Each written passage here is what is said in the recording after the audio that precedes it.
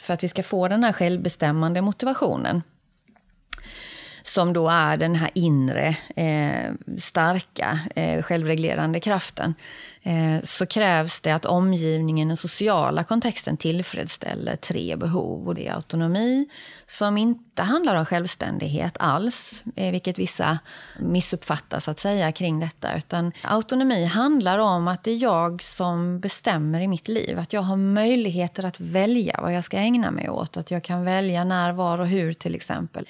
Kompetens handlar om att känna sig effektiv och klara av de saker som jag stöter på. Eller att jag överhuvudtaget, att vi känner att vi kan lösa situationer och uppgifter som vi ställs inför.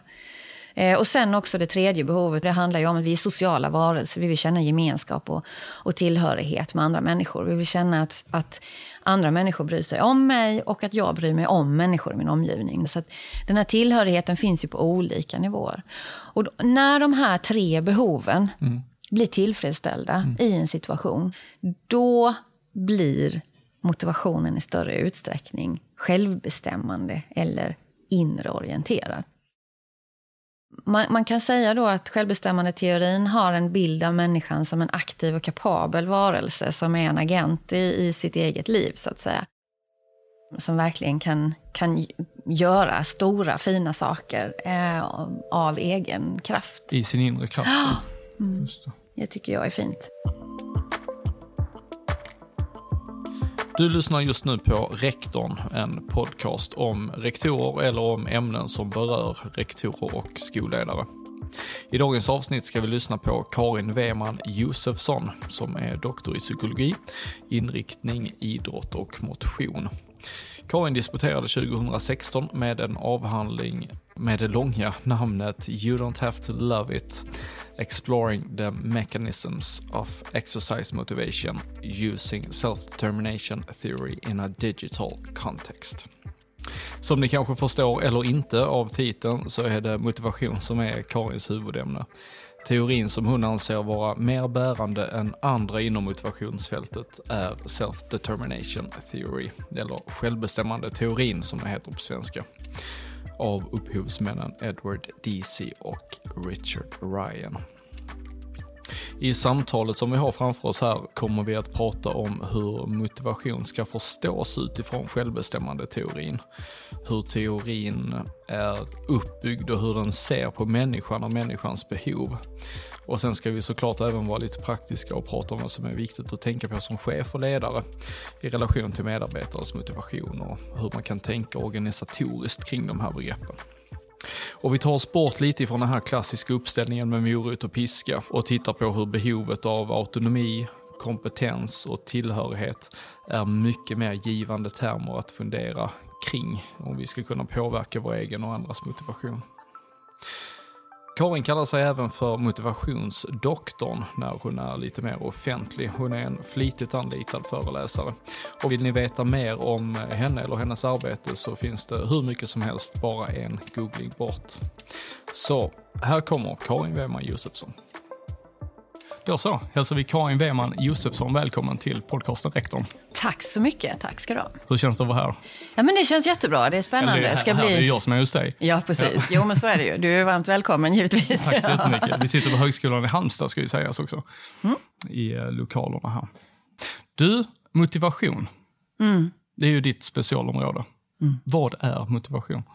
Ja, det är ju någonting som har kittlat människan under väldigt lång tid. Om man säger så länge man har funderat på varför vi gör som vi gör så har man ju velat veta vad det är motivation, hur fungerar motivation, hur kan jag få människor att göra det jag vill att de ska göra. Det har oftast varit det som har varit drivkraften. Så att det finns ju ofantligt många teorier om motivation. Det är ju nästan, gissar jag, ett av de mest beforskade områdena inom psykologin. Det är så, I alla fall antal teorier som finns om varför som sagt vi gör som vi gör och varför vi kanske inte alltid gör som vi har tänkt. Och motivation är helt enkelt den drivkraften som vi har som får oss att göra saker stort som smått både i vardagen och i livet så att säga. Motivationen är det som avgör vad vi bestämmer oss för att genomföra, trots att det är jobbigt. Motivationen är det som driver saker som vi tycker är väldigt roliga när vi glömmer tiden och bara går upp i aktiviteten. Och det är motivationen som också kan vara ett hinder och får oss att låta bli att göra saker eller blunda för vissa saker eller prokrastinera, som jag vet att du var intresserad av också. Så att motivationen är ju både motorn och drivkraften, alltså bensinen som vi häller i motorn, kan man säga. Och det är en ganska magisk kraft.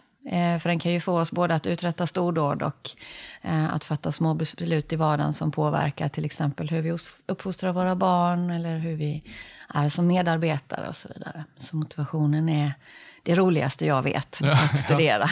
Det är ju enormt centralt då, tänker jag, för all, vad ska man säga, psykologisk teoribildning. Alltså vad vi gör. Eller? Alltså, ja, absolut. Och jag tänker då inom skolans värld, varför pratar vi inte mer om motivation som sådant egentligen? Nej, jag tror att man... inte du, men... Nej, alltså jag kan väl känna hur det är i akademin, att man pratar kanske väldigt mycket om kunskap och pedagogik. Att det är det som är... För mig är pedagogik också att stimulera rätt motivation för att hämta kunskap och befästa kunskap och använda kunskap. Så för mig är ju motivation nästan en omistlig del av pedagogiken. Men tyvärr så är det ju inte det man lär ut i de pedagogiska kurserna eller på ett lärarprogram till exempel. Så vitt jag vet jobbar man inte särskilt mycket med psykologiska begrepp och motivation då, utan... Ja, då är aldrig någonting jag kom i kontakt med under min lärarutbildning. Nej, och vilket ju är anmärkningsvärt i sig.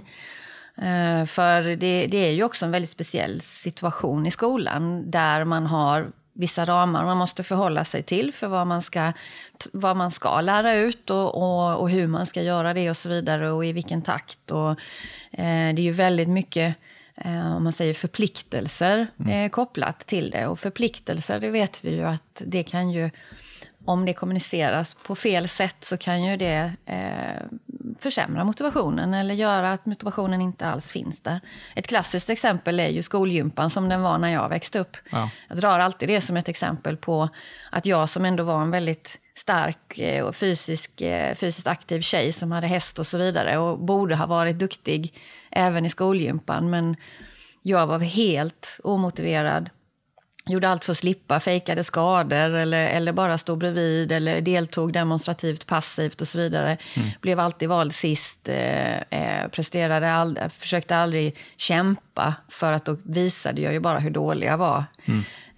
Och den pedagogiken som fanns då med att ofta fick eleverna välja vad man skulle göra och de duktigaste fick välja lag och så vidare. Så att i den formen av strukturer så kan ju, kanske man inte gör exakt så längre, hoppas jag. Jag hoppas inte det heller. Det finns ju andra exempel på när man kan förminska människor omedvetet och få att göra så att de inte kan vara sitt bästa jag, helt enkelt. Så att det finns ju många aspekter av det. It's that time of the year. Your vacation is coming up. You can already hear the beach waves, feel the warm breeze, relax and think about work. You really, really want it all to work out while you're away. Monday.com gives you and the team that peace of mind. When all work is on one platform and everyone's in sync, things just flow. Wherever you are, tap the banner to go to Monday.com. Hey, it's Ryan Reynolds, and I'm here with Keith, co-star of my upcoming film, If, only in theaters May 17th. Do you want to tell people the big news? All right, I'll do it. Sign up now and you'll get unlimited for $15 a month and 6 months of Paramount Plus Essential Plan on us. MintMobile.com/switch. Upfront payment of $45 equivalent to $15 per month. Unlimited over 40 gigabytes per month. Face lower speeds. Videos at 480p. Active Mint customers by 531.24 get 6 months of Paramount Plus Essential Plan. Auto renews after 6 months. Offer ends May 31st, 2024. Separate Paramount Plus registration required. Terms and conditions apply if rated PG. Vilka psykologiska begrepp är besläktade med motivation? Ja, alltså det är ju självreglering och vi har self-efficacy och även självförtroende, självkänsla och så vidare påverkas ju av. Så många av de här självbegreppen skulle jag väl säga kan relateras till motivation på olika sätt. Och det är ju ömsesidig, alltså det går ju åt båda hållen också såklart. Det är ju roligare att göra saker som vi känner oss duktiga och effektiva i, för det stimulerar ju det här behovet av kompetens då bland annat. Som är en väldigt stark faktor för hur vår motivation ser ut. Att vi känner oss effektiva och kapabla att göra saker och att känna sig duktig och bra och så vidare. Det är ju jättebra smörjmedel för motivation. Liksom då valfrihet och valmöjligheter och nu kommer vi in på de här grundläggande begreppen som är autonomi, kompetens och tillhörighet som är grunden i så som jag ser på motivation och den teorin som jag bygger min kunskap kring och det jag tror på. Och det är självbestämmande teorin då. Ja, vi ska komma in på självbestämmande teorin lite mer. Jag tänker ett populärt begrepp som är hett just nu eller har varit ett par år i alla fall, grit. Ja. Vad tänker du när jag säger grit? Där är väl rätt så... Ja, alltså grit, det är ju inte jättebeforskat. Det är inte jättestarka studier kring det. Så man har, alltså, det är lite skakig grund och det har ju fått ett väldigt genomslag för att man tänker ju att det är ju just grit, alltså det här jävla anamma, det här att sätta ner huvudet och bara kämpa och köra i smutsen. Man ser kanske de här tjurrusen framför sig eller ett tufft mudrace eller någonting sånt där. Inom det militära så tänker man sig att det kanske är grit som får människor att kämpa liksom, och härda ut under svåra förhållanden. Och grit som sådant så är det ju en önskvärd kvalitet. Inte minst inom skolans värld kanske, att man plöjer igenom de här sakerna som kanske är tråkiga att göra, men att det leder till någonting som är viktigt för oss. Så skulle jag koppla grit till någonting så kanske jag inte skulle prata så mycket om grit-forskningen utan mer kanske försöka överföra det till den här självregleringen och den självreglerande, självbestämmande motivationen. Som inte alltid måste handla om att allting är roligt. Jag menar, vi pratar mycket om inre motivation och glädje och nyfikenhet och intresse och så vidare. Och det är ju de bästa drivkrafterna, absolut. Att vi gör någonting för att det är roligt och intressant och lagom utmanande och spännande.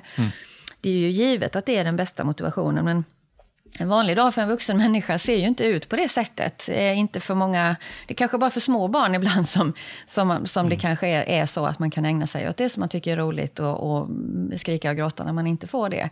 Utan vi måste ju ofta sätta ner huvudet, och i skolan definitivt elever som får kämpa för att ta sig igenom. Man har kanske olika förmågor eller olika intressen och så vidare. Men just den här självreglerande motivationen som handlar om att jag gör det för att det känns meningsfullt. Att det är i linje med vem jag vill vara, om vilken identitet jag har och hur jag ser på mig själv. Och att det blir liksom allting måste inte vara roligt, men det är viktigt att det känns meningsfullt och viktigt. Och då kan man göra de här, och det skulle jag vilja koppla med då det man menar när man pratar om grit. Alltså förmågan att tugga i sig saker och göra saker fast det inte är så himla roligt, men att det leder till saker som är viktigt för mig, och att då är det ju ändå effekten man är ute efter. Ja, men precis. Jag tänker, det är rätt så intressant för då är det ju, där finns ju ändå komponenter. Ibland när man liksom hör människor prata om grit så är det precis som att men det är bara att man ska ha så tjock pannben som möjligt och så kan man plöja igenom allt. Men då menar du ju på att där är aspekter som av meningsfullhet som måste finnas där, annars är det väldigt svårt att ha det här tjocka pannbenet som plöjer igenom det. Ja, det är då det blir meningsfullt också i alla fall att göra det. Men visst kan det vara så att grit kan komma av att man känner yttre press, och då har vi ju inne på en motivation som har lite sämre kvalitet. Men det kan det också vara.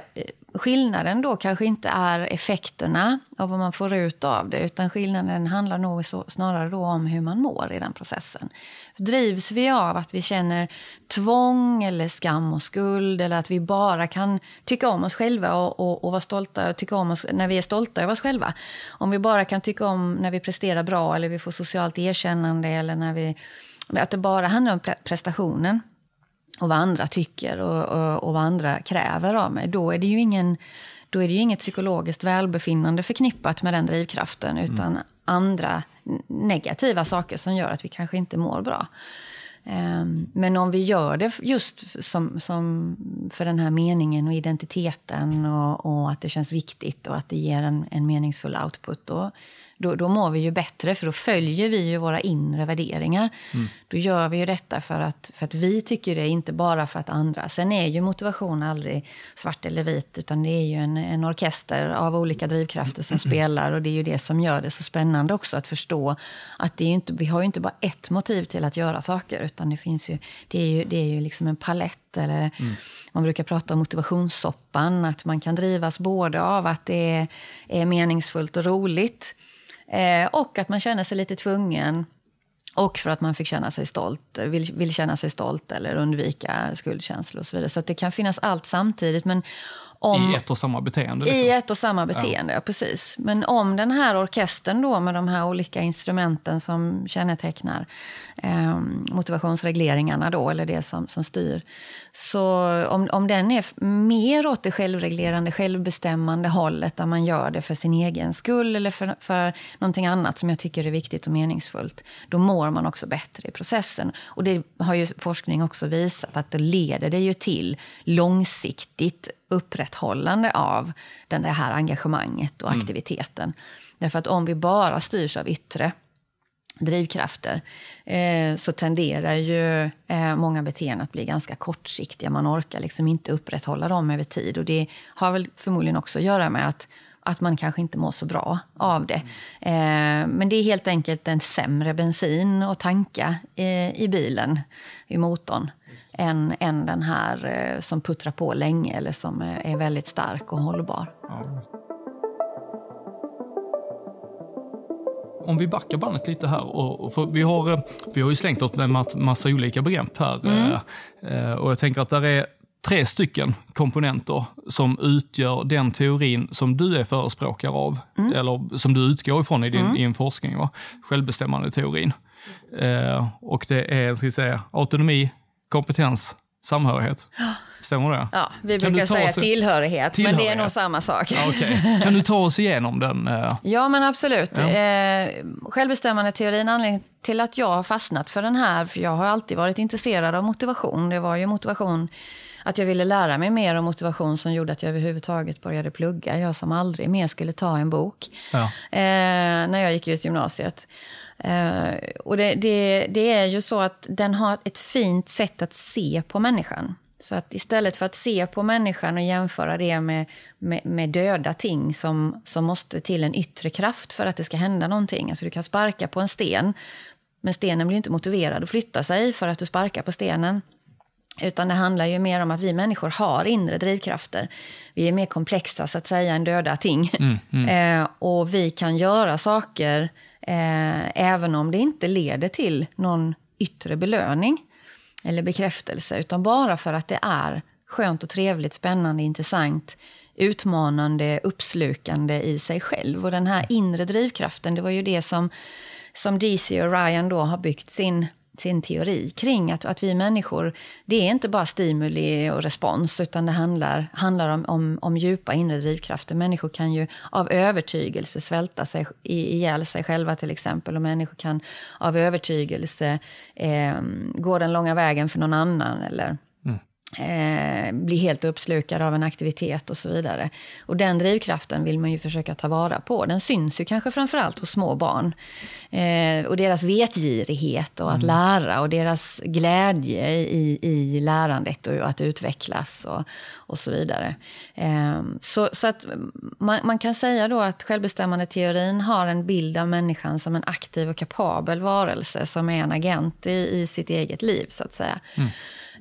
Och då bygger det på att för att vi ska få den här självbestämmande motivationen, som då är den här inre, starka, självreglerande kraften, så krävs det att omgivningen, den sociala kontexten tillfredsställer 3 behov. Och du nämnde ju dem där i autonomi, som inte handlar om självständighet alls, vilket vissa missuppfattar så att säga kring detta. Utan autonomi handlar om att det är jag som bestämmer i mitt liv. Att jag har möjligheter att välja vad jag ska ägna mig åt. Att jag kan välja när, var och hur till exempel. Eller i vilken omfattning.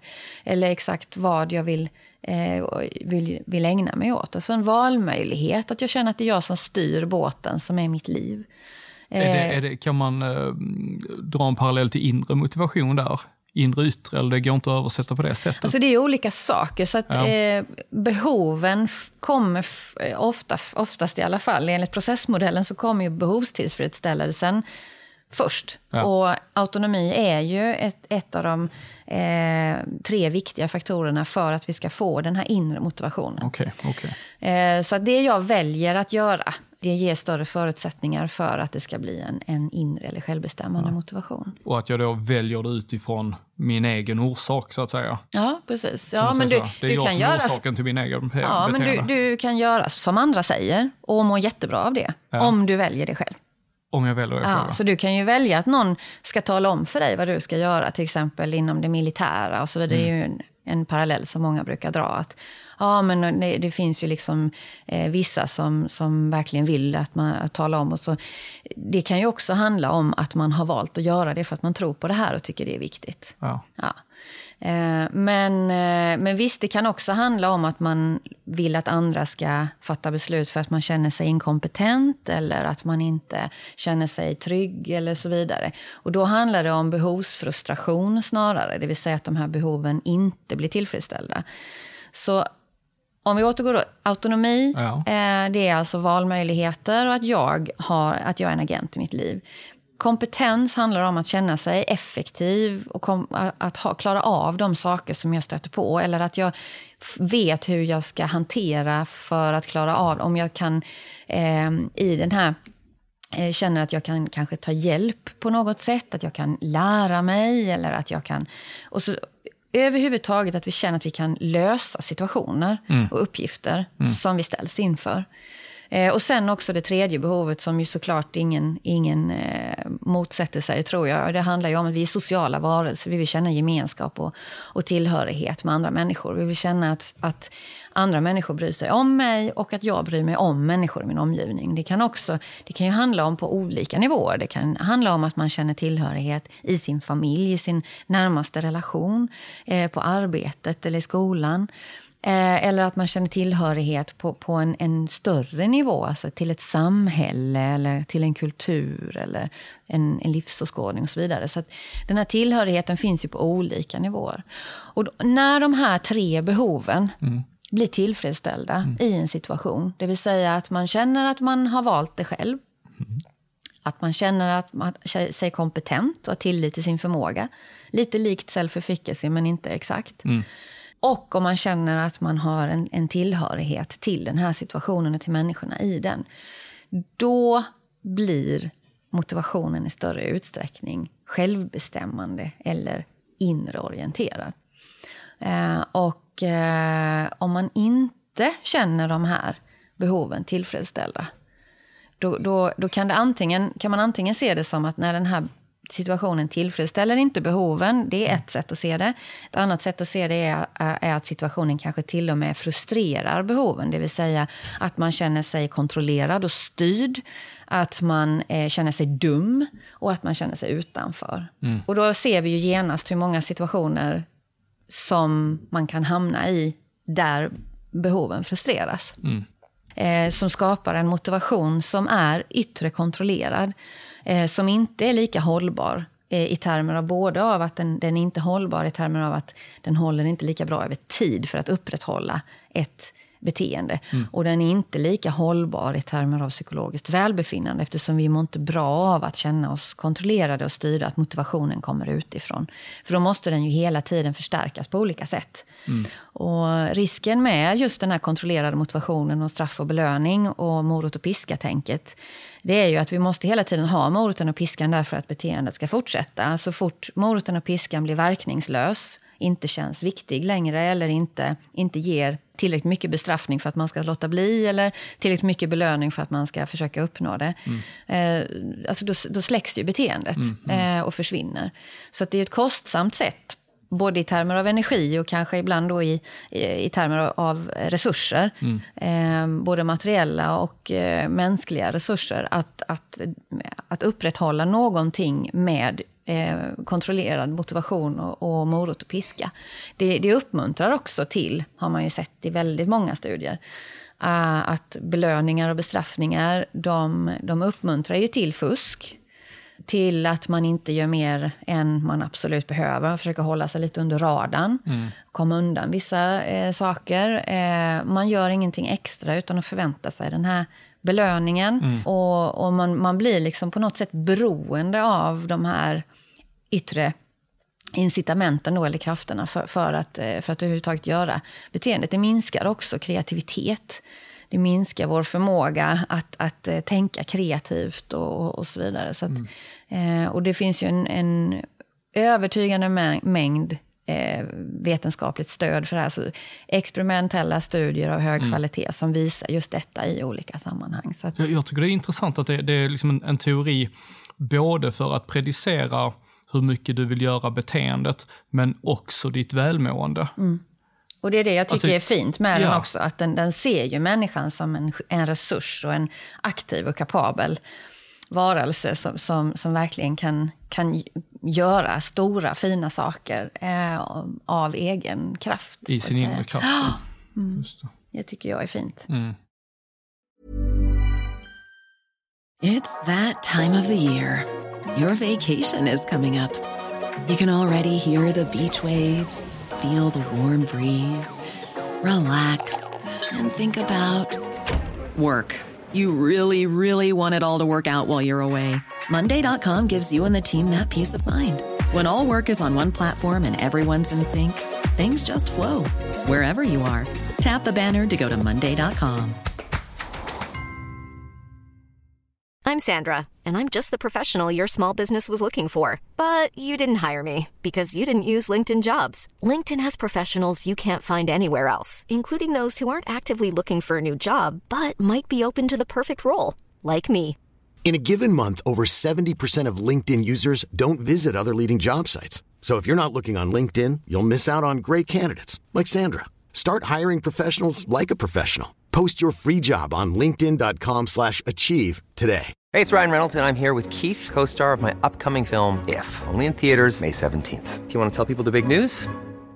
All right, I'll do it. Sign up now and you'll get unlimited for $15 a month and 6 months of Paramount Plus Essential Plan on us. Mintmobile.com/switch. Upfront payment of $45 equivalent to $15 per month. Unlimited over 40 gigabytes per month. Face lower speeds. Videos at 480p. Active Mint customers by 531.24 get 6 months of Paramount Plus Essential Plan. Auto renews after 6 months. Offer ends May 31st, 2024. Separate Paramount Plus registration required. Terms and conditions apply if rated PG. Men om jag ställer en fråga så här då. Låt säga att jag som rektor har en lärare som säger att, nu är det helt hypotetiskt. Ja, aldrig hänt. Exakt. Som säger att jag är så jäkla trött på jobbet, jag pallar inte mer. Utifrån vad du säger då så tänker jag att är det lärarens ingång till de här sakerna som jag ska tänka kring? Eller är det situationen som jag ska försöka anpassa på bästa sätt? Eller var någonstans ska man börja arbeta då som ledare av en... Att bara möta en person som känner på det sättet, då handlar det ju om att försöka ta personens perspektiv, inte ditt eget, utan försöka ta personens perspektiv, lyssna, se vad det kanske eventuellt brister någonstans i termer av de här 3 behoven. Är det något behov är det att det bara inte tillfredsställs, eller är det att det är frustrerat? Och så försöka i samtalet, alltså att ha en autonomistödjande kommunikationsstil handlar ju också om, återigen då, hur man säger saker. För att främja behovstillfredsställelse. För att människor ska känna att du bryr dig om dem genuint. Oavsett vad de gör så bryr du dig om den här personen. Att du försöker stärka känslan av att de har kontroll och kompetens i situationen. Och att de har valmöjligheter och är delaktiga i beslut som fattas kring den här situationen. Bara genom att göra det så kommer axlarna sjunka lite. Stipulera teorin då såklart. Ja. Och att man bemöter det istället för att konfrontera då, som kanske många gånger eller ifrågasätta eller liksom gräva i någonting på ett sätt som gör att de känner sig kontrollerade eller ifrågasatta eller utanför. Det är ju ganska enkelt, bedrägligt enkelt på ett sätt, men det är ju ganska enkla principer för detta. Och sen det här med delaktighet i lösningar, delaktighet i saker som påverkar min situation. Det är ju en väldigt viktig och enkel nyckel för vilken ledare som helst att försöka ta till sig av då, att använda.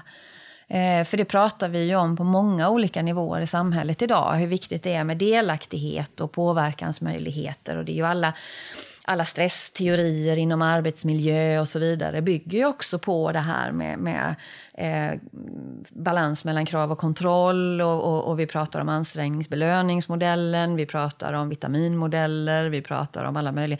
Någonstans i det här så handlar det ju om att stimulera en delaktighet, ett aktörskap, en känsla av gemenskap, att man känner sig effektiv och kapabel att lösa problemen och att man känner sig delaktig och har valmöjligheter i den. Så som ledare, det bästa man kan göra är ju att försöka införliva människor i beslut som man ska fatta, som handlar om deras arbetsmiljö. Just som ett bot mot ensamheten också, eller känslan av ensamhet. Precis, för det här med isolering, det är en fruktansvärt elak kan man säga, faktor. Den har så oerhört stor betydelse. För jag menar, även en människa som är stark och duktig och kapabel och har bra självkänsla och bra... Alltså, om du sätter den i en situation där de känner sig utanför och isolerade och ifrågasatta, så kommer de inte vara så himla extroverta. Alltså du kan ju hämma vilken människa som helst genom att isolera dem. Ja, just att där är verkan i samtalet och att sätta fingret på de här faktorerna och kunna lyfta upp dem till ytan och kunna tänka kring det gemensamt. Precis. Oerhört avgörande, tänker jag. Och jag tror att många ledare och chefer och i olika situationer, människor som har en position, en maktposition, man försöker kanske ofta tänka på det här. Men många gånger så fastnar man i fällan med morot och piska. Och att det blir en ramfaktor. Att man, nu är det kanske så att väldigt få människor använder sig av piskmetoden medvetet. Man kanske bestraffar människor omedvetet, till exempel genom tystnad, eller att man ignorerar, eller att man beter sig på ett avgränsande sätt mot någon som man är missnöjd med, som inte har betett sig enligt förväntan eller enligt uttalade krav och så vidare. Utan man pratar väldigt mycket om belöningssystem och sånt här. Och risken är ju då, alltså belöningar behöver inte vara av ondo bara. Men så fort de börjar användas för att kontrollera människor, så blir det den negativa effekten av det. Så att en belöning som kommer utan liksom en massa krav ställda kring, då kan det ju istället vara ett bevis på att man har gjort någonting bra. Och att man känner att man har gjort någonting som är värdefullt och meningsfullt och så vidare. Men om det är belöningen som styr, eller bonusen eller vad det nu än är, då får det inte lika bra effekter på människors beteende eller välbefinnande. Och inte på produktiviteten heller då. Så att risken med belöningssystem är ju att de missar målet lite grann. Jag tycker det var intressant det du sa, just hur ska få detta rätt här. Alltså just hur chefens förmåga att kunna lyfta fram och lyfta fram liksom autonomi, kompetens, samhörighet. Hur det är så viktigt med själva rollmodellen där, tänker jag. Alltså vem chefens chef är, tänker jag måste spela roll också. Om det är så att man har ett empatiskt ledarskap, man lyssnar på sina anställda. Jag tror att det avspeglar väldigt mycket hur jag som rektor, vilken chef som är ovanför mig, vilket ledarskap blir praktiserat på mig. Är det så att jag har en chef som tar hänsyn till min autonomi och känsla av kompetens och tillhörighet, då tror jag att möjligheten eller chansen ökar att jag också kommer till se mina anställda ur det perspektivet. Och i det då i sin tur att de anställda kommer till se eleverna utifrån det perspektivet. Alltså rollmodellerandet. Det gör det ju absolut, för det ger ju en frihet att agera utifrån preferenser och inom givna ramar, givetvis. Det är en annan sak som ofta är misstolkad med just autonomibegreppet då. Att det inte handlar om självständighet, men också att autonomistöd handlar inte om att släppa allting fritt och låta alla människor göra som de vill. För det är inte heller tillfredsställande för behoven. Det kan ju ge, det vet ju alla som till exempel har byggt ett hus, att alldeles för många valmöjligheter kan ju vara stressande. Alla dessa beslut som ska fattas om färger och material och former och så vidare. Att det kan bli oerhört stressande att ha för mycket ansvar eller för mycket frivillighet och så vidare. Och det handlar mycket om att inom givna ramar att sätta upp en bra struktur. Så autonomistöd, det handlar ju också om struktur, att ge struktur till den här situationen så att människor kan till exempel lära sig det de ska för att få sitt betyg i den här situationen i skolan. Och involvement då, alltså engagemang, handlar ju om att tillfredsställa behovet av tillhörighet. Så autonomistöd och struktur och involvering, det är väl så man ska försöka se det, att det är inte laissez-faire. För det är absolut inte hjälpsamt för människor i alla situationer.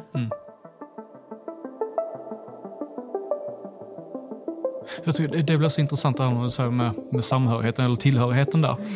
Att i skolan så finns det ju, nu är detta en rätt så personlig reflektion som jag kommer med här.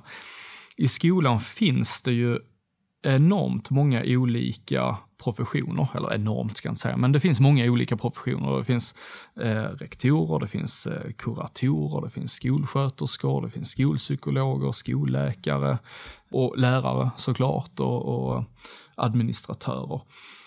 Jag tänker att en sak som har slagit mig rätt så ofta, det är att läraren ofta känner sig oerhört ensam i sin position i klassrummet. Likväl så finns där en massa sidoorganisationer som är till där för att hjälpa läraren. Specialpedagogiska resurser som ska kunna hjälpa. Men till syvende och sist så får läraren ofta känslan av att det är ändå jag som ensam måste göra detta. Och det är det på sätt och vis. Men man känner snarare att det är liksom inte så att vi är 7 stycken som hjälps åt, utan det är 6 stycken som står på en och pekar att så här ska du göra, så här ska du göra. Ta hänsyn till det här och tänk på detta och gör så här. Good luck, have fun, ungefär. Vad tänker du när jag berättar det? Eller Jag tror inte det är så ovanligt, och jag kan tänka mig att det är likadant lite grann i akademin, att visst har man ett stöd bland sina kollegor och en bra arbetsmiljö, så är det ju såklart en fin trygghet och så vidare, och man har väldigt mycket autonomi i hur man vill lägga upp sin undervisning och sina kurser och sin forskning och allt det här. Men att man kanske ändå är ganska ensam i själva genomförandet, det tror jag nog kännetecknar många lärare på alla olika nivåer. Men gemenskapen, som jag sa, den kan ju finnas på olika nivåer, och det kan ju ändå bädda upp lite grann att om man känner en gemenskap i kollegiet, att skulle någonting hända så får jag stöd, förståelse och hjälp om jag behöver. Och att vi är enade lite grann men också med gemenskap med eleverna och studenterna. Att det inte blir vi och dem det är klart att det måste finnas en viss hierarkisk skillnad. Och det finns en strukturell maktskillnad. Och det är ju alltid i maktskillnaden som problemet med motivationsstödet finns ofta. För att står du i maktposition jämfört, det kan handla om lärare-elev, det kan vara doktor-patient, det kan vara förälder-barn och så vidare. Så fort det finns en maktskillnad, en hierarkisk skillnad, så ökar ju risken för att man använder sig av kontrollerande strategier. Ja, just det. Och där får man kanske vara lite vaksam då. Det kan ju handla väldigt mycket om språket, hur man uttrycker sig, att man undviker orden du borde, du måste. Och säger kanske du kan, du skulle kunna, du kanske vill. Det är laddade ord som man reagerar på känslomässigt då alltså. Ja men precis, alltså det blir ju lite hot. Det blir lite hotfullt när man känner krav och tvång, eller när någon säger nu gjorde du mig besviken här. Då triggar du ju den här skam- och skuldkänslorna. Som inte är den bästa motivationen. Den kan funka, och den kan funka under lång tid, men den funkar inte bra. Men någonstans så handlar det ju mycket om kommunikationen. Det är ju det som är nyckeln egentligen. Hur kommunicerar vi? Kan jag ta den andras perspektiv? Det handlar ju inte bara om att den i maktposition ska ta den andras perspektiv alltid. Det kan ju också vara en ömsesidighet i det. Att man förklarar, man ger en meningsfull förklaring till varför jag ställer de här kraven, eller varför vi ska göra på det här sättet. Och hur ser du på det, och har du någonting du skulle vilja bidra med eller säga, eller har du någon synpunkt, så har man ändå plötsligt ett utbyte av det. Och i många fall så vet man ju vad ramarna är, och man vet kanske lite grann om varför, men jag tror att vi är nog generellt lite dåliga på att ge den här meningsfulla förklaringen och ta den andra personens perspektiv. Vi kör ofta rätt mycket top-down, eller så som vi tänker. Och det här kan jag vet allt, koksalt och asfalt. Liksom. Det här är mitt område, och det här liksom. Istället för att då försöka rigga den här situationen och kommunikationen på ett sätt som stimulerar rätt motivation. Det är oerhört intressant. Man kan ju ett experiment och bara prova. Jag gjorde det för många år sedan med min bonusfamilj. Jag har ju inga egna barn, utan när jag flyttade ihop med min nuvarande man då, så hade han ju 2 barn.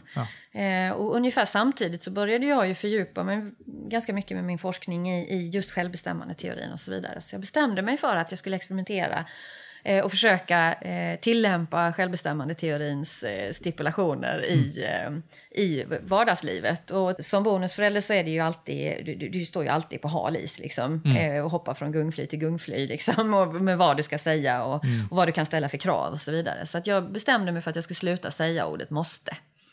Utan försöka vara autonomistödjande i de här delarna som handlar om när barn ska hjälpa till hemma och vara delaktiga i hushållssysslor och så vidare. Och den här balansgången är ju jättesvår även för föräldrar, kan jag tänka mig. Men det tog inte så himla lång tid, och jag kan säga att jag än idag då säger sällan du måste eller du ska.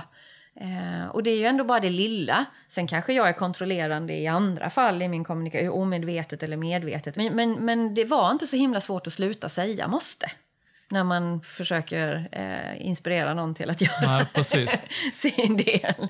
Så det kan man gå hem och prova på sin partner eller på sina barn eller på arbetet eller vad det nu är. Bara det tankeexperimentet eller den kommunikationsdelen då. Jag tänker att där ligger någonting djupt fundamentalt i det. För jag hade samma upplevelse under mitt första lärarjobb. Så hade jag den här känslan av att jag berättade för dem vad de skulle lära sig och bla bla bla, det här måste jag göra, bla bla bla. Och så gjorde de inte det, och så blev jag frustrerad.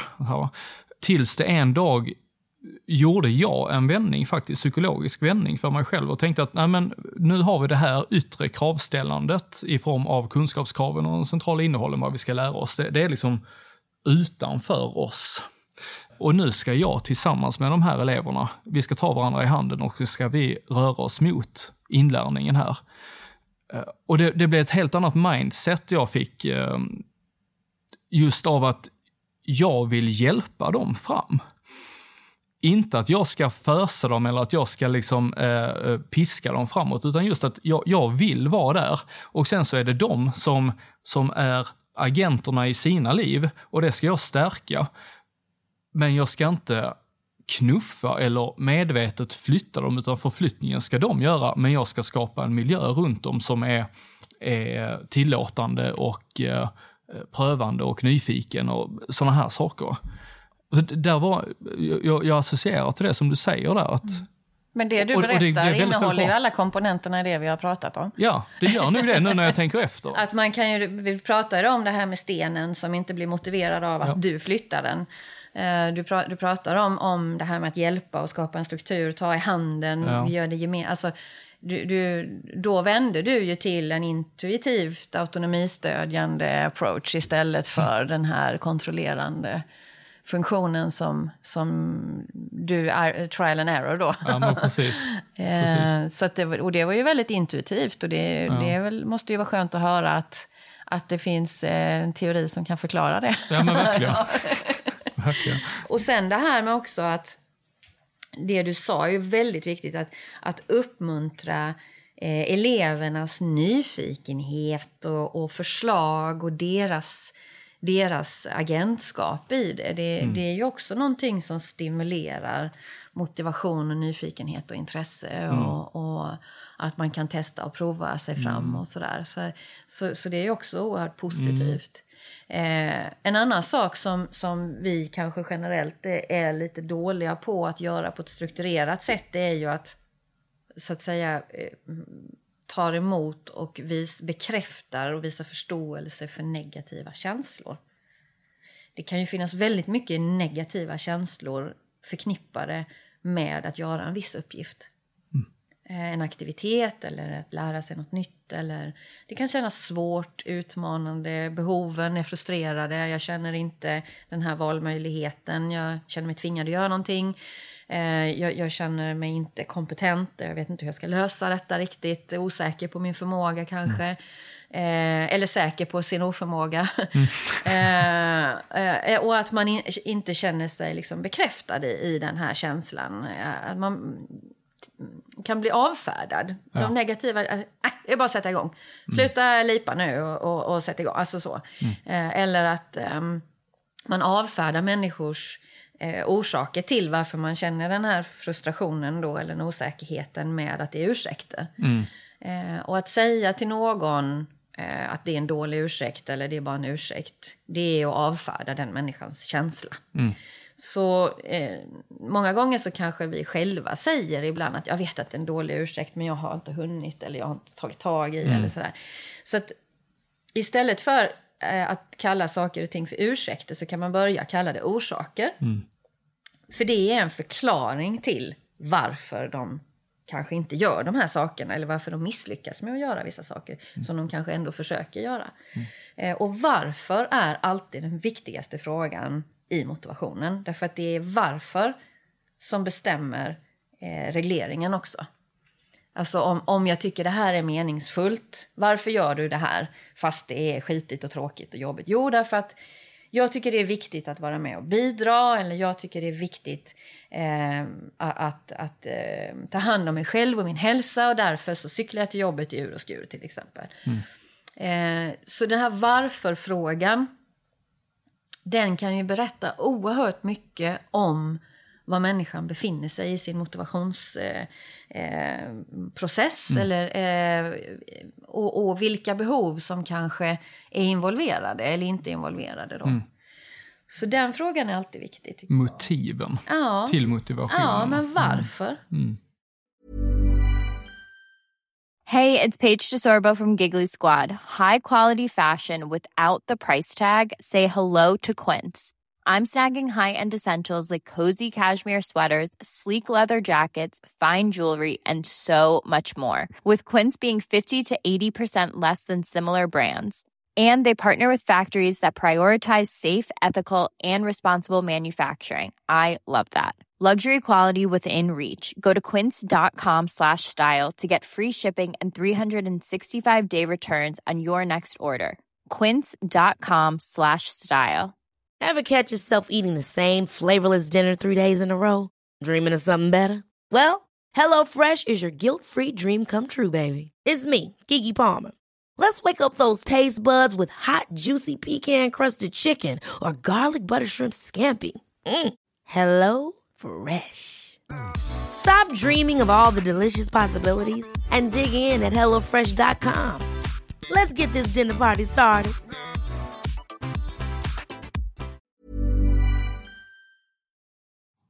Där finns en sån här, inom skolan så pratar vi mycket om när barn har särskilda behov. Kids do well if they can. Inte att kids do well if they want to. Utan att just den kognitiva komponenten av att känna att ja, men det här är en situation som jag kan förstå. Jag kan kontrollera och reglera mina beteenden. Liksom. Och jag förstår hur jag ska göra. Är en väldigt stark prediktor för att sen göra det. Precis. Ja. Och det går ju väldigt i linje med, det gör det. Ja. Med detta. Och att man får känna sig kompetent. Alltså att man riggar situationen så att människor lyckas. Ja. Istället för att mäta huruvida de lyckas eller misslyckas bara. Precis. Utan man riggar situationen så att man har förutsättningar för att lyckas. Alltså jag brukar jämföra det ibland med hur gör vi när vi ska lära ett barn att cykla. Jo, men vi börjar ju med lite stödhjul och instruktioner och när man börjar känna sig lite varm i kläderna och sen prova att göra så här eller upp igen och nu provar vi så här, eller nu vilar vi för idag, nu är vi färdiga för idag. Om man har ett instruktivt beteende som hjälper till att lyckas, för det är ju det vi är ute efter. Så att man försöker göra det i olika situationer. Lämpligt, såklart doserat för den aktuella. Alltså ingen vill ju bli klappad på huvudet heller eller behandlas som ett barn. Men principen finns ju där med att vara instruerande, hjälpsam, att rigga situationen på ett bra sätt. Att ge det här förbehållslösa stödet, omtanken, välviljan. Och att man är värdefull oavsett vad man gör. För mig då, i den här situationen.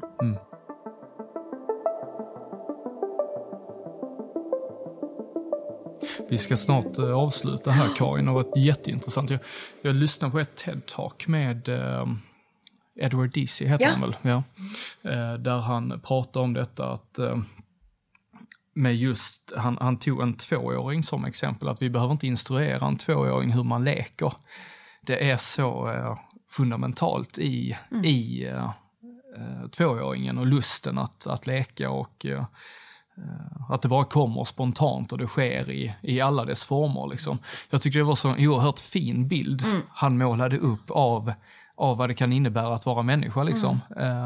Och just att vi har liksom en inneboende kraft att utvecklas.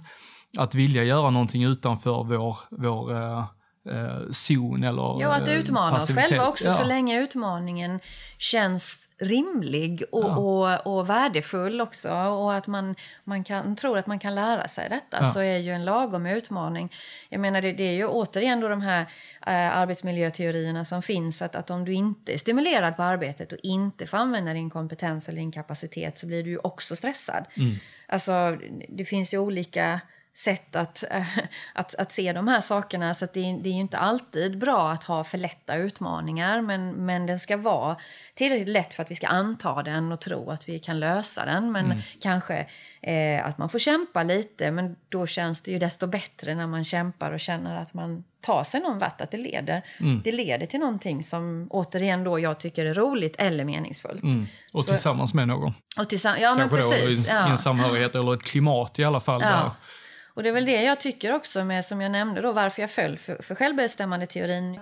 Just det här sättet att se på människan som proaktiv och nyfiken. Alltså, Men mänskligheten har ju kommit dit vi är idag på grund av vår nyfikenhet, vår vilja att utvecklas, att lära, att uppfinna saker, att gå vidare, att ta hand om varandra. Och jag tror att vi kan komma långt även socialt som om vi tittar på de här värdena lite grann om hur vi ser på människor. Hur tror vi att människor är? Och hur ser vi på makt och maktstrukturer och så. Jag tycker det är ett fint bidrag till oss att utvecklas i faktiskt. Verkligen. Ja. Ska vi avsluta med de orden? Det var väl en rätt så bra summering, var det inte det? Ja, det kanske det där var. Fick vi ihop. Ja, jag tycker det är ju du som bestämmer när det är färdigt. Ja, det är det här med makt. Jag är väldigt receptiv för det. Ja. Karin Wehrman Josefsson, tusen tack för att du var med i podcasten Rektorn. Ja, men stort tack för att jag fick vara med. Det var väldigt trevligt att prata med dig. Härligt.